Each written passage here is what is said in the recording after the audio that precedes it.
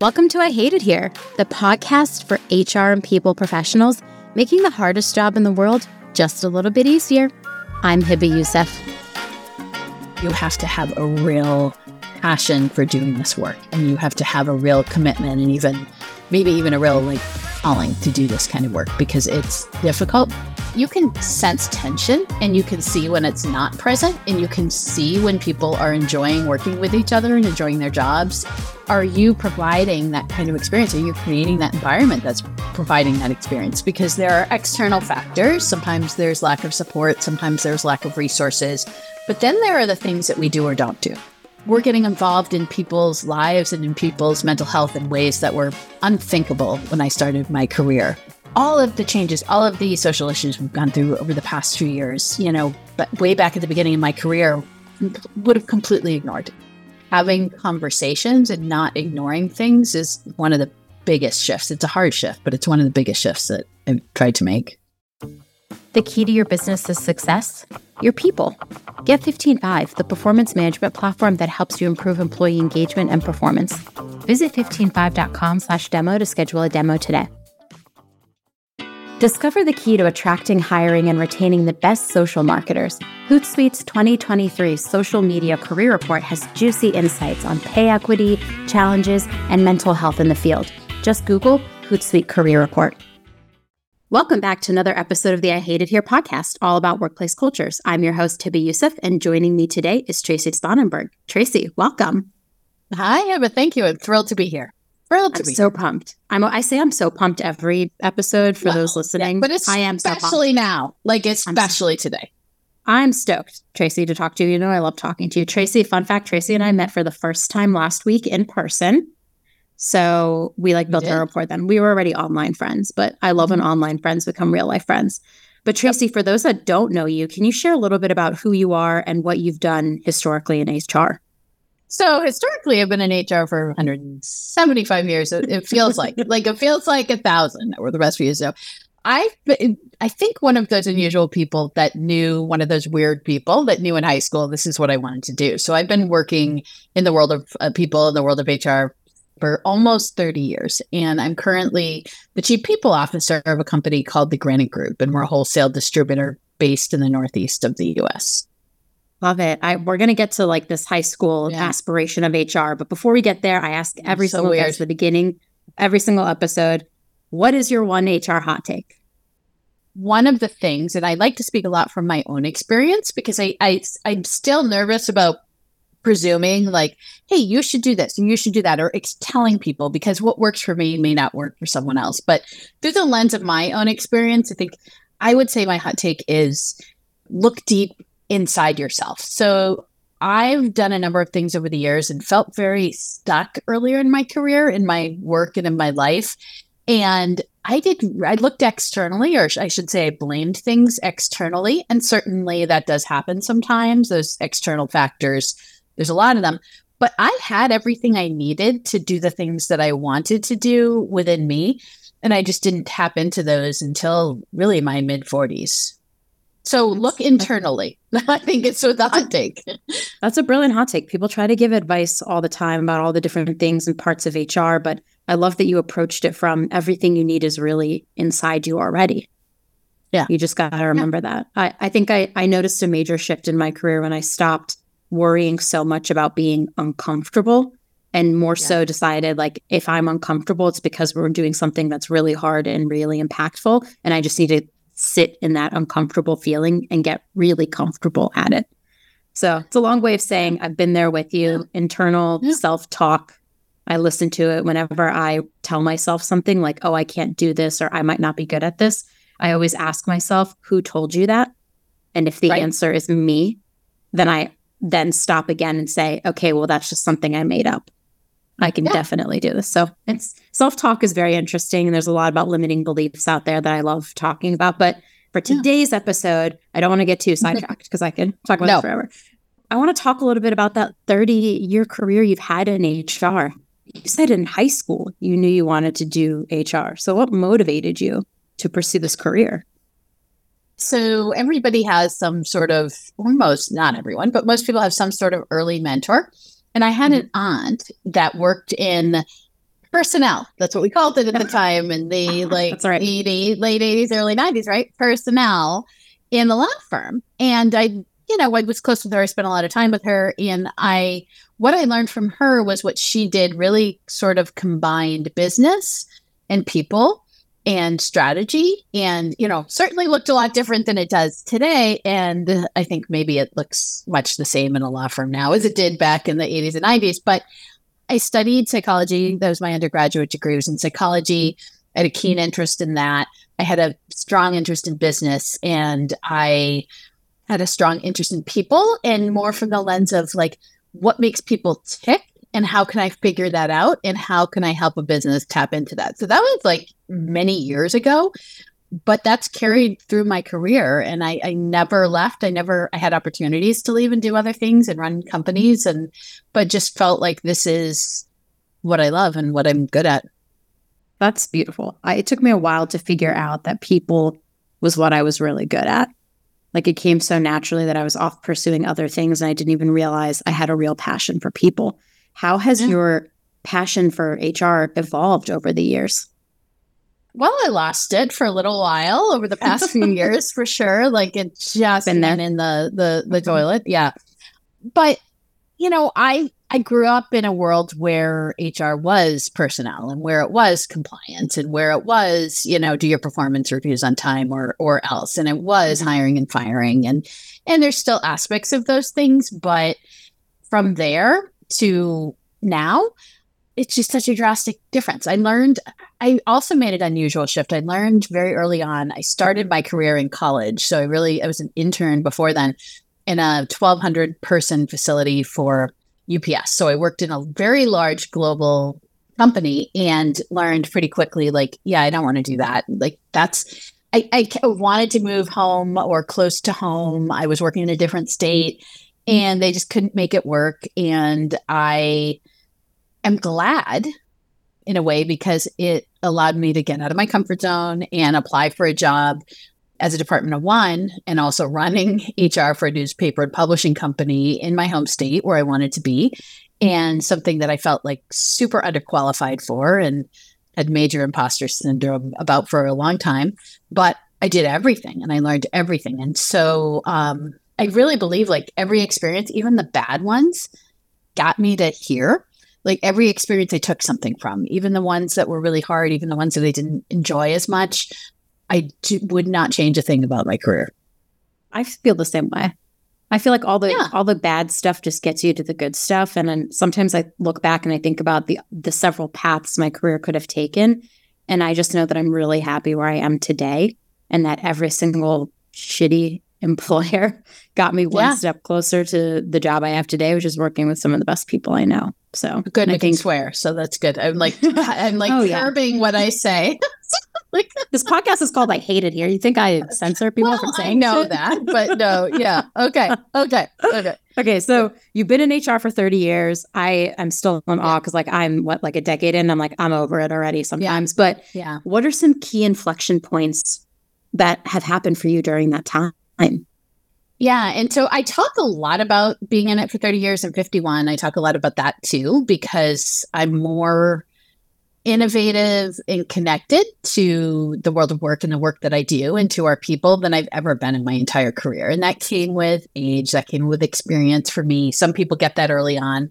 I definitely didn't. I was a, good little person doing exactly what the company told me to do for many, many, many years. So my first job, my global career at UPS, my 5-year global career, I had a woman that I worked for that I've worked in male-dominated industries for most of my life. It just kind of happened that way. And I love the distribution and transportation aspect of these roles in terms of the makeup of the company. And so my first supervisor at UPS was a woman. I watched her navigate the complexities of being a woman, or the only woman on the leadership team in HR at the time, and certainly the only Black woman, and watching her navigate that with grace and with grit.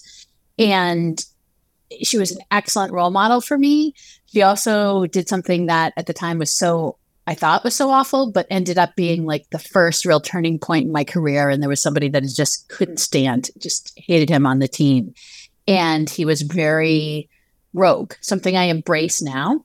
He didn't follow the rules, and I embrace that now, but I was very much a rule follower. I was very much a box checker, and she knew that I couldn't stand him. So she had me report to him, and I left and I cried. And I came back. I just left and got gas and came back and was like, okay, I guess I have to do this. And it ended up being such a formative moment in my career because I learned, I didn't die. I was okay. And I learned. And I learned from somebody who was not only very different from me, but who approached things in a very different way. So I learned and I grew. And then there's been a lot, but the second biggest one was a woman in my last company that was on my team. And she came to me one day and said, I have a problem and it's you. And gave me the most horrible, most wonderful gift of feedback. And we talked it through, and I was not giving her what she needed as a leader. And she changed how I lead. And I'm still working on it. But she helped change. She helped me see myself through her eyes and helped me change how I led. Oh, that's hard, but also beautiful, having somebody who cares enough about you to tell you something really difficult. And then also the way you gracefully accepted that feedback. I mean, we all think we're like perfect, right? And then you get feedback and you're like, oh, I'm not. I mean, like, I was gracefully accepted, but you definitely screamed. Yeah. No. We've all been there. It then. I do now, though. Yeah. I feel like that's so funny because in the moment, whenever I get hard feedback, I'm always like, my internal talk is like me screaming. I'm like, no, that's not true. You're wrong. I'm right. And then I go and like sit with it. And lately I've gotten really good at saying like, when I get feedback that's hard, I'll say like, I think I'm going to have an emotional reaction to this if I say something right now. So what I think is best is I'm just going to process this. And then I want us to talk about it in 2 to 3 days. Because then I know I will have calmed down enough. But my first reaction, despite all these years of training people on how to accept feedback, how to give it, I still have that reaction right away of like defensiveness. And I just have to remind myself to work through it. It's tough. It is tough. I love that she wanted to share that with you. So how has the HR landscape itself changed during your career? I heard you say like in the beginning, you were the rule follower. I think a lot of people in HR are we're like a heavily regulated space. Yeah, there are laws. We have to abide by them. So I feel like a lot of us are somewhat rule followers who then become rule breakers. So how has the HR landscape changed during your career? Like, what are some big shifts you've witnessed? Yeah, and I think that's definitely a great way to put it. And that's definitely me. And I still have to fight that kind of rule follower in me because compliance is a part, right? But you don't lead with compliance, you lead with humanity now. And I think that that's what I was missing early in my career. And, earlier in my career, it was all about, I came into a world of safety and regulations and compliance and transportation and trucking. And that was heavily, heavily, heavily regulated. And I was taught how to do 3-minute interviews and how to make a decision in 3 minutes on the course of somebody's career. Wow. And so that I got very good at that, but which is a terrible thing to be good at. But I really was passionate about the work I did, but dispassionate about the employee experience. And that carried through and through, terminations and decisions. I always thought like, okay, it's the right thing for the business. And, those termination meetings where somebody's there with a box and where you don't let anybody speak. And I'm talking early in my career. And it really led like that. Like my job was hiring and firing. And my job was making people sign forms and telling on them when they didn't sign forms. And they're Right. And so a lot of that. And then through like lots of things, including that situation with changing how I led and took a deep look at myself over a period of time and wasn't fully till I got at the Granite Group and saw and worked for a CEO who was really people first, and that the way like you could see the culture walking in, you could just see I want to say total relaxation, but you can sense tension and you can see when it's not present, and you can see when people are enjoying working with each other and enjoying their jobs. And that's when I really changed. I'm still changing and really tried to embrace that people first mindset, which sounds like a cliche, but it's not. And really try to change myself.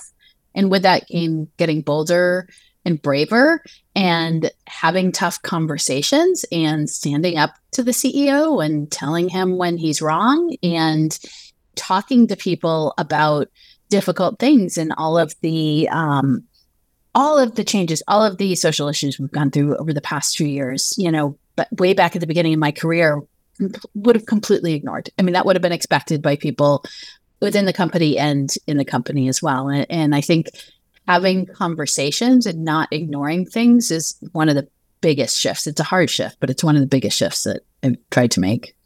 I mean, I've even witnessed it in the last 10 years. Like when I started, there are things we never talked about.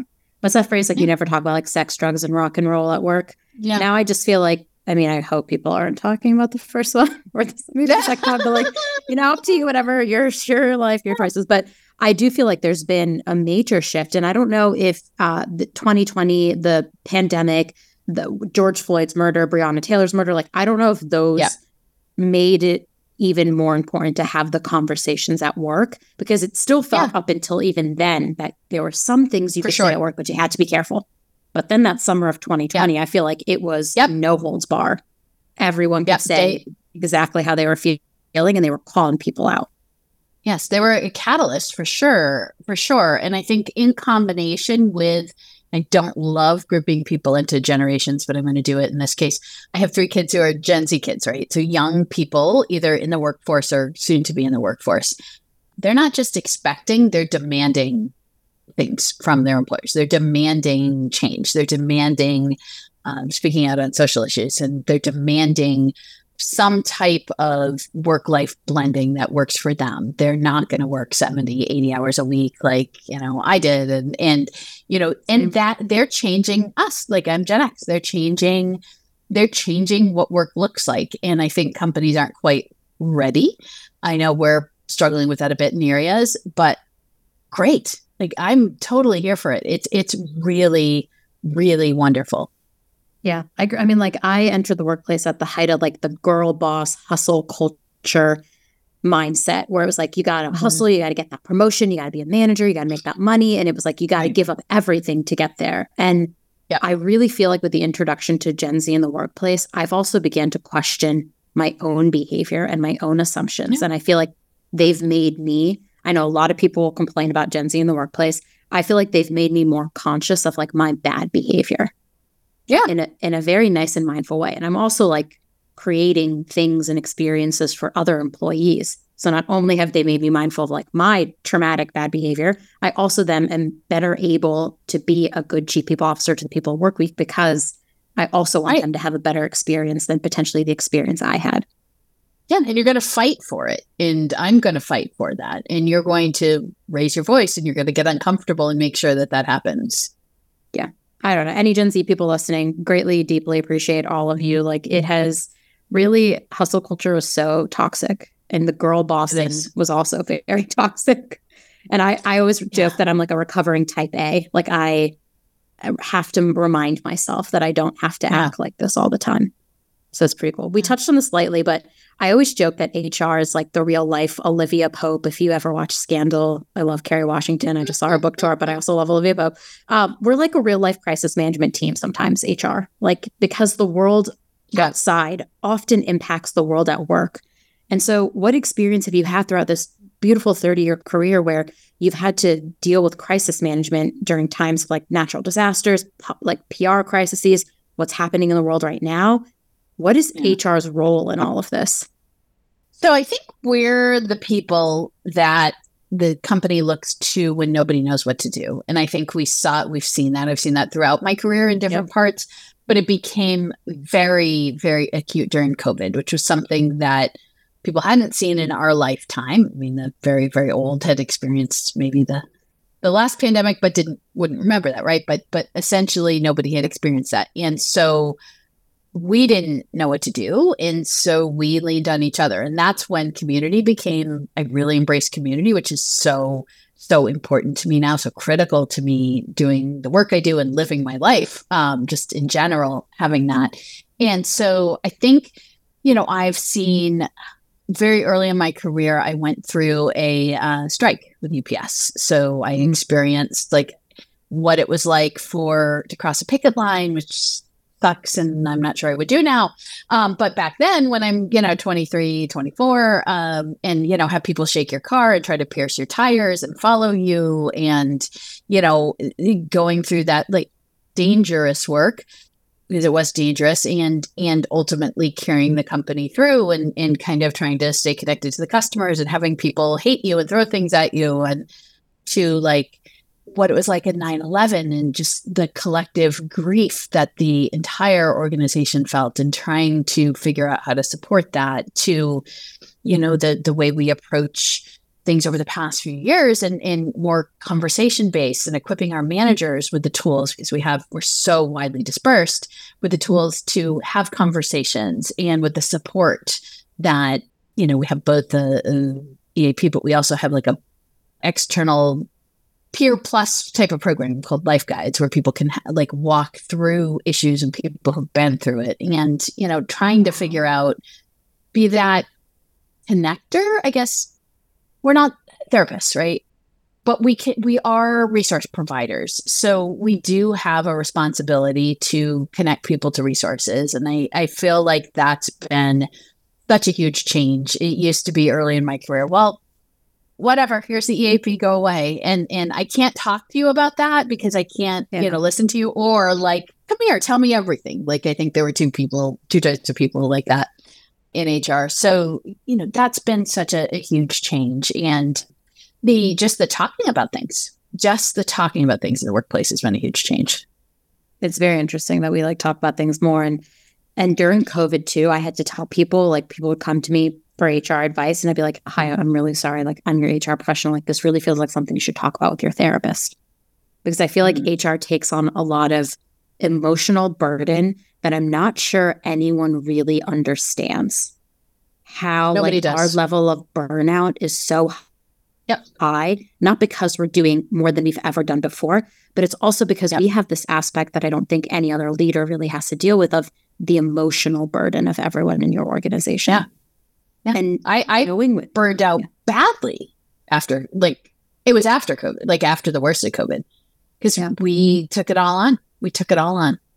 I just remember like 12, 14-hour days, like working till the night, like you're at home, you didn't have anything to do. And suddenly you became like the disease control expert. Like, I'm over here Googling, like, how does COVID spread? Like, you know what I mean? Like, we knew nothing at the very beginning, but a lot of it does get rested upon us, which the interesting part about like crisis management and like PR is a lot of HR people are tasked with writing like internal statements, which I remember when like internal comms makes sense to be part of HR's function. But I always think that there should be like potentially a external marketer or someone who's like a professional in comms. And I am not a professional in comms. I've just gotten really good at writing them. But I just like, that's also fascinating too. Like, how often in your career, when you started in HR, was HR still responsible for all internal comms, or were you looking externally in the organization to help you do internal? Yeah. And I've never worked in a place that had an internal comms department. I've worked in places that had marketing, and I've sort of always approached it like a collaboration. But like currently, I guess I would say I directed it, and then in collaboration with marketing, who does have the expertise and the way with words. But like the beginning of COVID, one of the things we talked about, and we met every day, 7 days a week for a while, part of the executive team, the kind of core, because we're an in-person business. So we had 40 plus locations at that time. We have over 60 now. So, and essential business. So we never stopped for a day. So we had masks sewn. It was all kinds of stuff. But the most important thing we did was get our CEO. And in the beginning, it was every day on video, recording a message to send to our people.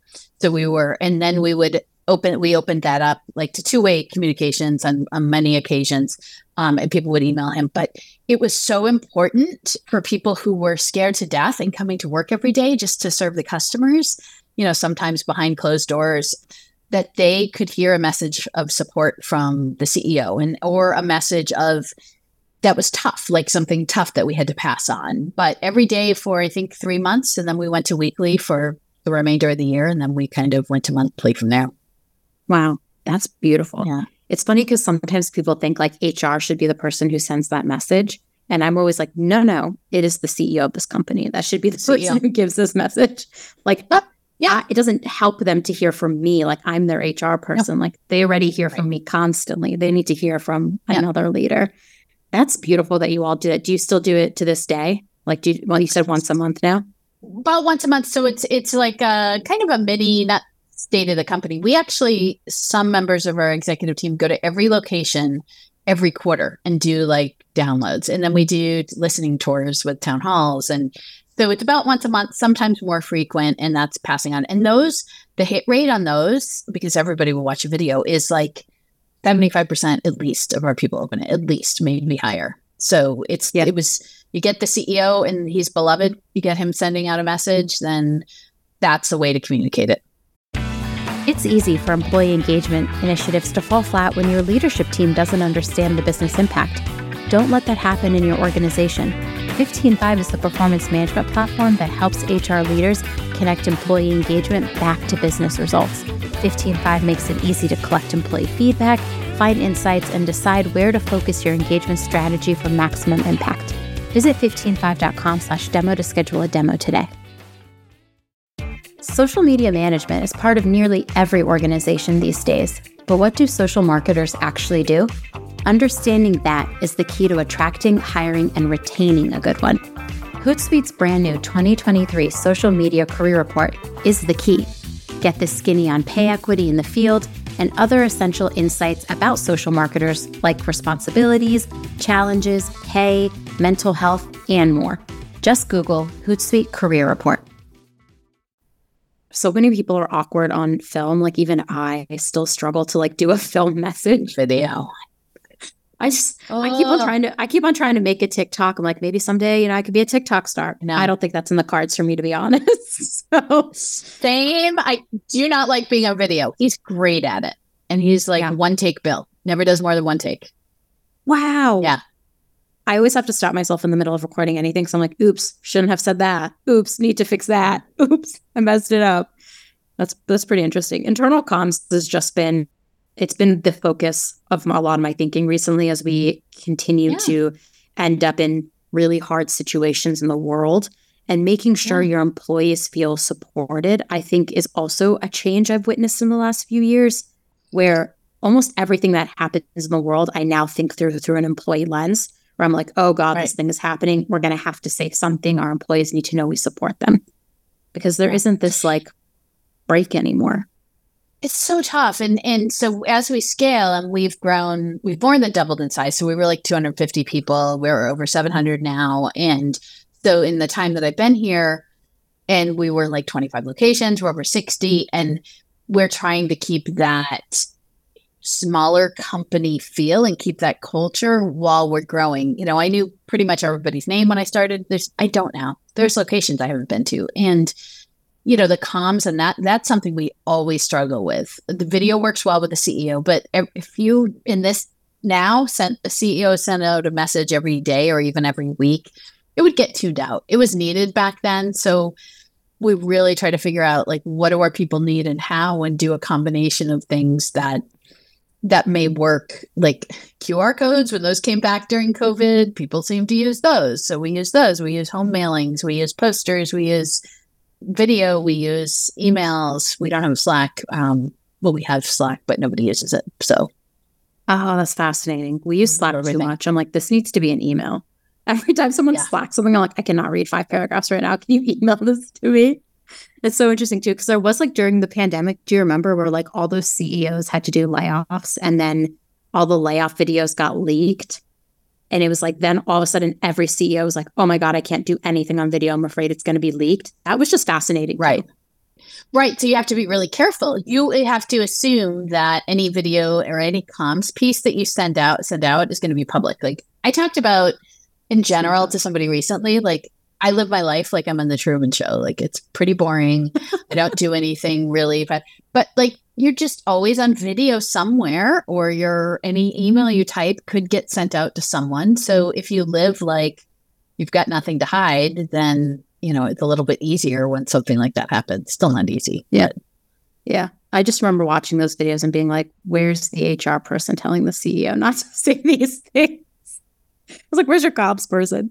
I know. I know. Before we could I can rant about comms. Do you have, I think you've been doing this job for 30 years. And honestly, you discussed your burnout. I've told you I've been burnt out too, but do you have any tips or strategies that folks who are in their early or mid in their careers that want to make it to that 30-year mark, but are just looking at the mountain of work ahead of them and the burnout that all of us are experiencing? Like, how do you manage it all? I didn't. And so I think if you can figure it out before then, so burnout for me happened, like I realized it, I think probably when I was already being recovered or on the way to recovery, it was two things. It was my CEO having a conversation with me, like, you're not yourself and you don't seem engaged. And I wasn't. And I was like, I'm surprised it took you this long to notice, because I just didn't give a shit about anything. And then it was me reading an article, and I remember by Jack Kelly. And I was like, oh, because I knew I wasn't really depressed, although it kind of felt like that. And I was like, that's what it is. And I didn't recognize it in myself. And like, how the hell was I going to recognize it in other people if I couldn't even recognize it in myself? So a lot of self-care, I don't want to say is bullshit, but you can't tell somebody to meditate or write in a journal and assure them it's going to work for them, because it's so unique. What the road to prevention and the road to healing are so unique for each individual. So unique. So it's impossible to say like, hey, this works, this works, this works. So first of all, you have to, if you want a long career, like why? Why do you want to do this work? Can't be because you love people. Like, you just don't say, well, I love people. Well, because you start to hate them after a while. You'll hate them after a while. Yeah. Certainly it's not all sunshine and roses, right? And the more you move up in your career, if you go up, and you shouldn't have to move up that proverbial ladder, because a progression in a career can look as unique as an individual. But if you do get to a CPO level, it looks less like day-to-day HR and more like the business. And you're doing less of the tactical things in most companies that people really love and embrace when they get into the field. So I think you have to really ask yourself why. And then you have to really embrace your inner badass, and like, you really have to get bold and brave, something I was terrible at and some people are innately good at. You have to stand up for your people. And if you can't do that, you might want to reconsider whether a career leading HR at least is for you, right? Because there's lots of different aspects of that. And then at all costs, set your boundaries and protect yourself from burnout, because it sucks and it takes months to recover. And I talk about this a lot because it's really shocking. I have a lot of friends in HR, a lot of friends in the world of HR, a lot of friends leading HR. I am the only friend or only person that I know, there are other people that I know, but only person that did not leave their job over the past 3 years. I don't know. I know of people, but I am not close with anyone that stayed in their job over the past 3 years, who was at a CPO or head of HR type of role. And that's shocking. Not shocking to me, I guess, but shocking to people when I tell them that, because it is brutal and it's not going to get any better. So you have to have a real passion for doing this work, and you have to have a real commitment, and maybe even a real like calling to do this kind of work, because it's difficult. And like you said earlier, it doesn't really get acknowledged. And there are certainly jobs that are, the teachers, the doctors, the nurses, the medical professionals of the world are certainly doing things that are more difficult than the work that I do. But within a business, I would say it's the most difficult job that doesn't get acknowledged. Oh, I say that a lot too. I also just think it's the hardest executive position, in my opinion. Yeah, I think so too. I think you have to like constantly advocate and fight for people. It's so hard because it's also sometimes like deeply personal, especially like DEI work. When you are identify from an underrepresented group, then you have to also advocate for all those employees, advocate for equality, advocate for inclusion. And then you also are somebody who's experienced microaggressions, you've experienced discrimination. And so I think there's like a layer to this job that a lot of people really don't understand how deeply hard and draining it can be. And absolutely. And pay equity on top of that, and doing that through the lens of keeping yourself at a distance from that when that's really, really difficult. And because you see everything and you know everything. I would say this job is not for the faint of heart. And I also started telling people, like, if you don't like conflict, I'm not entirely sure this is the best job for you, because there's a lot of conflict in our job. You have to like coach people. You have to tell potentially your CEO and your leadership team the things that they do that's incorrect. And a lot of feedback is deeply personal to people. And so if you are afraid to have those hard conversations, I would say work on that first before you decide if this is the path that you want to be on. Because that's great advice. Your employees are like relying on you a lot of times. And every time I meet somebody and I tell them I'm in HR, 99% of the time their reaction is, ooh. Yeah. Yeah. And I'm like, well, that doesn't make me feel good. No. Everyone listening, like every single one of my friends has a bad experience with HR. And so like with that in mind, I also carry the responsibility of this job so deeply because I don't want to inflict trauma on anyone. That'd be the worst case scenario. So I think that is also an interesting facet of this job, that we carry like an added responsibility to be a better HR team than maybe the ones before that your employees have encountered. And I always feel like we're starting from the negative, where a lot of executive roles are starting from the positive, where it's like we have to combat everything that people think about HR and do our job really well to get them to believe in us. I think you're right, because, you talk to a new person who comes from a different company, and we try to create a really incredible people experience right from the get-go. And we do, a lot of things to help ensure that. And we hear all the time, wow, this isn't how I was onboarded at my past company, and your team is like so different than, and I love hearing that, but it also makes me sad. And whenever I talk about like transformation to HR professionals, when I talk about like that kind of much older school versus like more modern approach, I say like, if you're there, you'll hear me say this again, like ask your friends and family about their HR departments. Like most people don't do that, but ask, like, cause you'll hear it anyway, but ask and find out how many people actually have positive experiences, and then look at your own company and ask your people. And are you providing that kind of experience? Are you creating that environment that's, providing that experience? Because there are external factors. Sometimes there's lack of support. Sometimes there's lack of resources. But then there are the things that we do or don't do. And we can control the things that we do or don't do. The other things we can have influence on, we can't always completely control, but we can all make forward progress. I'm still trying to do it every day. What are your thoughts on like the future of HR and people? And where do you see the field evolving in the coming years? You've seen some shit. I've seen some shit. I've seen a lot of shit. And like you always say, nobody predicts a pandemic and nobody predicts these things. And I go back to, the book's probably 3 years old. Lori Rudiman wrote a book. She's great, by the way. She wrote a book on betting on you. It's a lot of stories, career advice, really great. I recommend it to anybody looking for a job or thinking about a career change. And she talked about the future of work being filled with data scientists and psychologists. And although I don't think that that's totally going to happen, that thought isn't wrong. So we're getting involved in people's lives and in people's mental health in ways that were unthinkable when I started my career. We're much more data-driven as a profession. We're still a long way to go, and much more data-driven as a department in my company than we ever were in my career. And, data tells us so much, and it tells a story, and it can help knit things together. So I think parts of that are true. I also see, AI. We haven't mentioned AI, which is like the longest I've talked in months without mentioning the word AI, 45 minutes without AI coming in at all, like is really refreshing, but I'm going to bring it in here. So where we're seeing AI, particularly generative AI, coming in and changing things, which is wonderful and scary at the same time. So I actually see, I talked about this the other day, and this is scary. This is scary to people like me.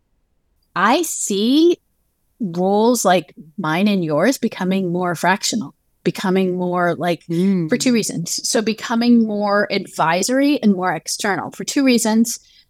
A lot of people are leaving and want to work for themselves. A lot of incredibly talented people leaders have had it with corporate, right? And want to work for themselves. Yeah. And the other thing is AI changing things so much is, parts of our jobs, parts of everybody's jobs will be automated. I'm not saying that companies won't have full-time HR leaders. Don't jump on me there. They will. That will happen. But in smaller, mid-sized companies, I see fractional, not just for HR, but for finance, for marketing. I really do see, our mutual friend Anessa talks about this a lot. I really do see that changing in the next number of years because you could get a really talented person for a fraction of the amount of money. So, large companies will operate much the same. They'll automate a lot. They'll streamline a lot. I think smaller companies will get smarter about how they use talent. I think we're seeing that in other areas of the business now. And I think we're going to see that in the executive ranks coming up too. And it's not going to look like, well, I work 9 to 5 at a job, 40 hours a week. It's going to be a choose your own adventure type of thing. Oh, I love a good for all choose your own levels. Adventure. I hope so. Yeah. I hope so. That's fascinating. I think our job is like so that's what I'm looking for, not dimensional or not faceted. There's a lot of skills that fall under the umbrella of HR. So like where your sales leader potentially is like really good at selling, closing, negotiation. That is a part of also HR. But on top of that, we also have to be coaches. We have to be therapists to a certain extent. We have to be able to identify bad behaviors in the workplace. Like we have to be able to coach people. We're conflict resolution. So we also manage the biggest part of the budget, headcount. So there are a lot of skills that fall into the HR bucket that are not just HR. Like all of your leaders have their skills. And then I also have all of those skills under my umbrella of skills. And so the fractional direction, I think, does make a lot of sense. Like if you can lean on a talent leader that specifically does this one thing really well versus trying to get an HR leader to do everything really well. Because the reality is, and I'll say it, like I can't do everything really well. I can do a few things really great if I'm just focused on those few things. And so fractional is a very interesting path for a lot of people. I personally also really want a lot of HR leaders to become CEOs. Because I think there's this great article. I got to find it. It made me laugh so hard. I saw it on TikTok. It was like, can AI replace your CEO? And the whole video and the whole article was about how maybe we don't need CEOs. Everything they do, AI could possibly do. And I was like dumbfounded because I was like, wait a minute. Like that's fascinating. My other thought is like maybe a lot of HR leaders with the level of like empathy we have compassion, we have empathy, we have the smarts on how to run the business. We have the biggest budget item as headcount. There's a lot of skills that HR people have that I see is easily transferable to being a CEO and running a business. And we all know like your leaders make or break it. And so to have an HR person become a CEO and be an amazing leader to a company is just a dream I have, that I see more and more HR people saying like, I'm going to be the CEO now. I'm the captain of this ship. I hope so too. And I talk about our team as being coaches, consultants, and guides. That's what I talk about our team. And that's what I talk about us in HR, right?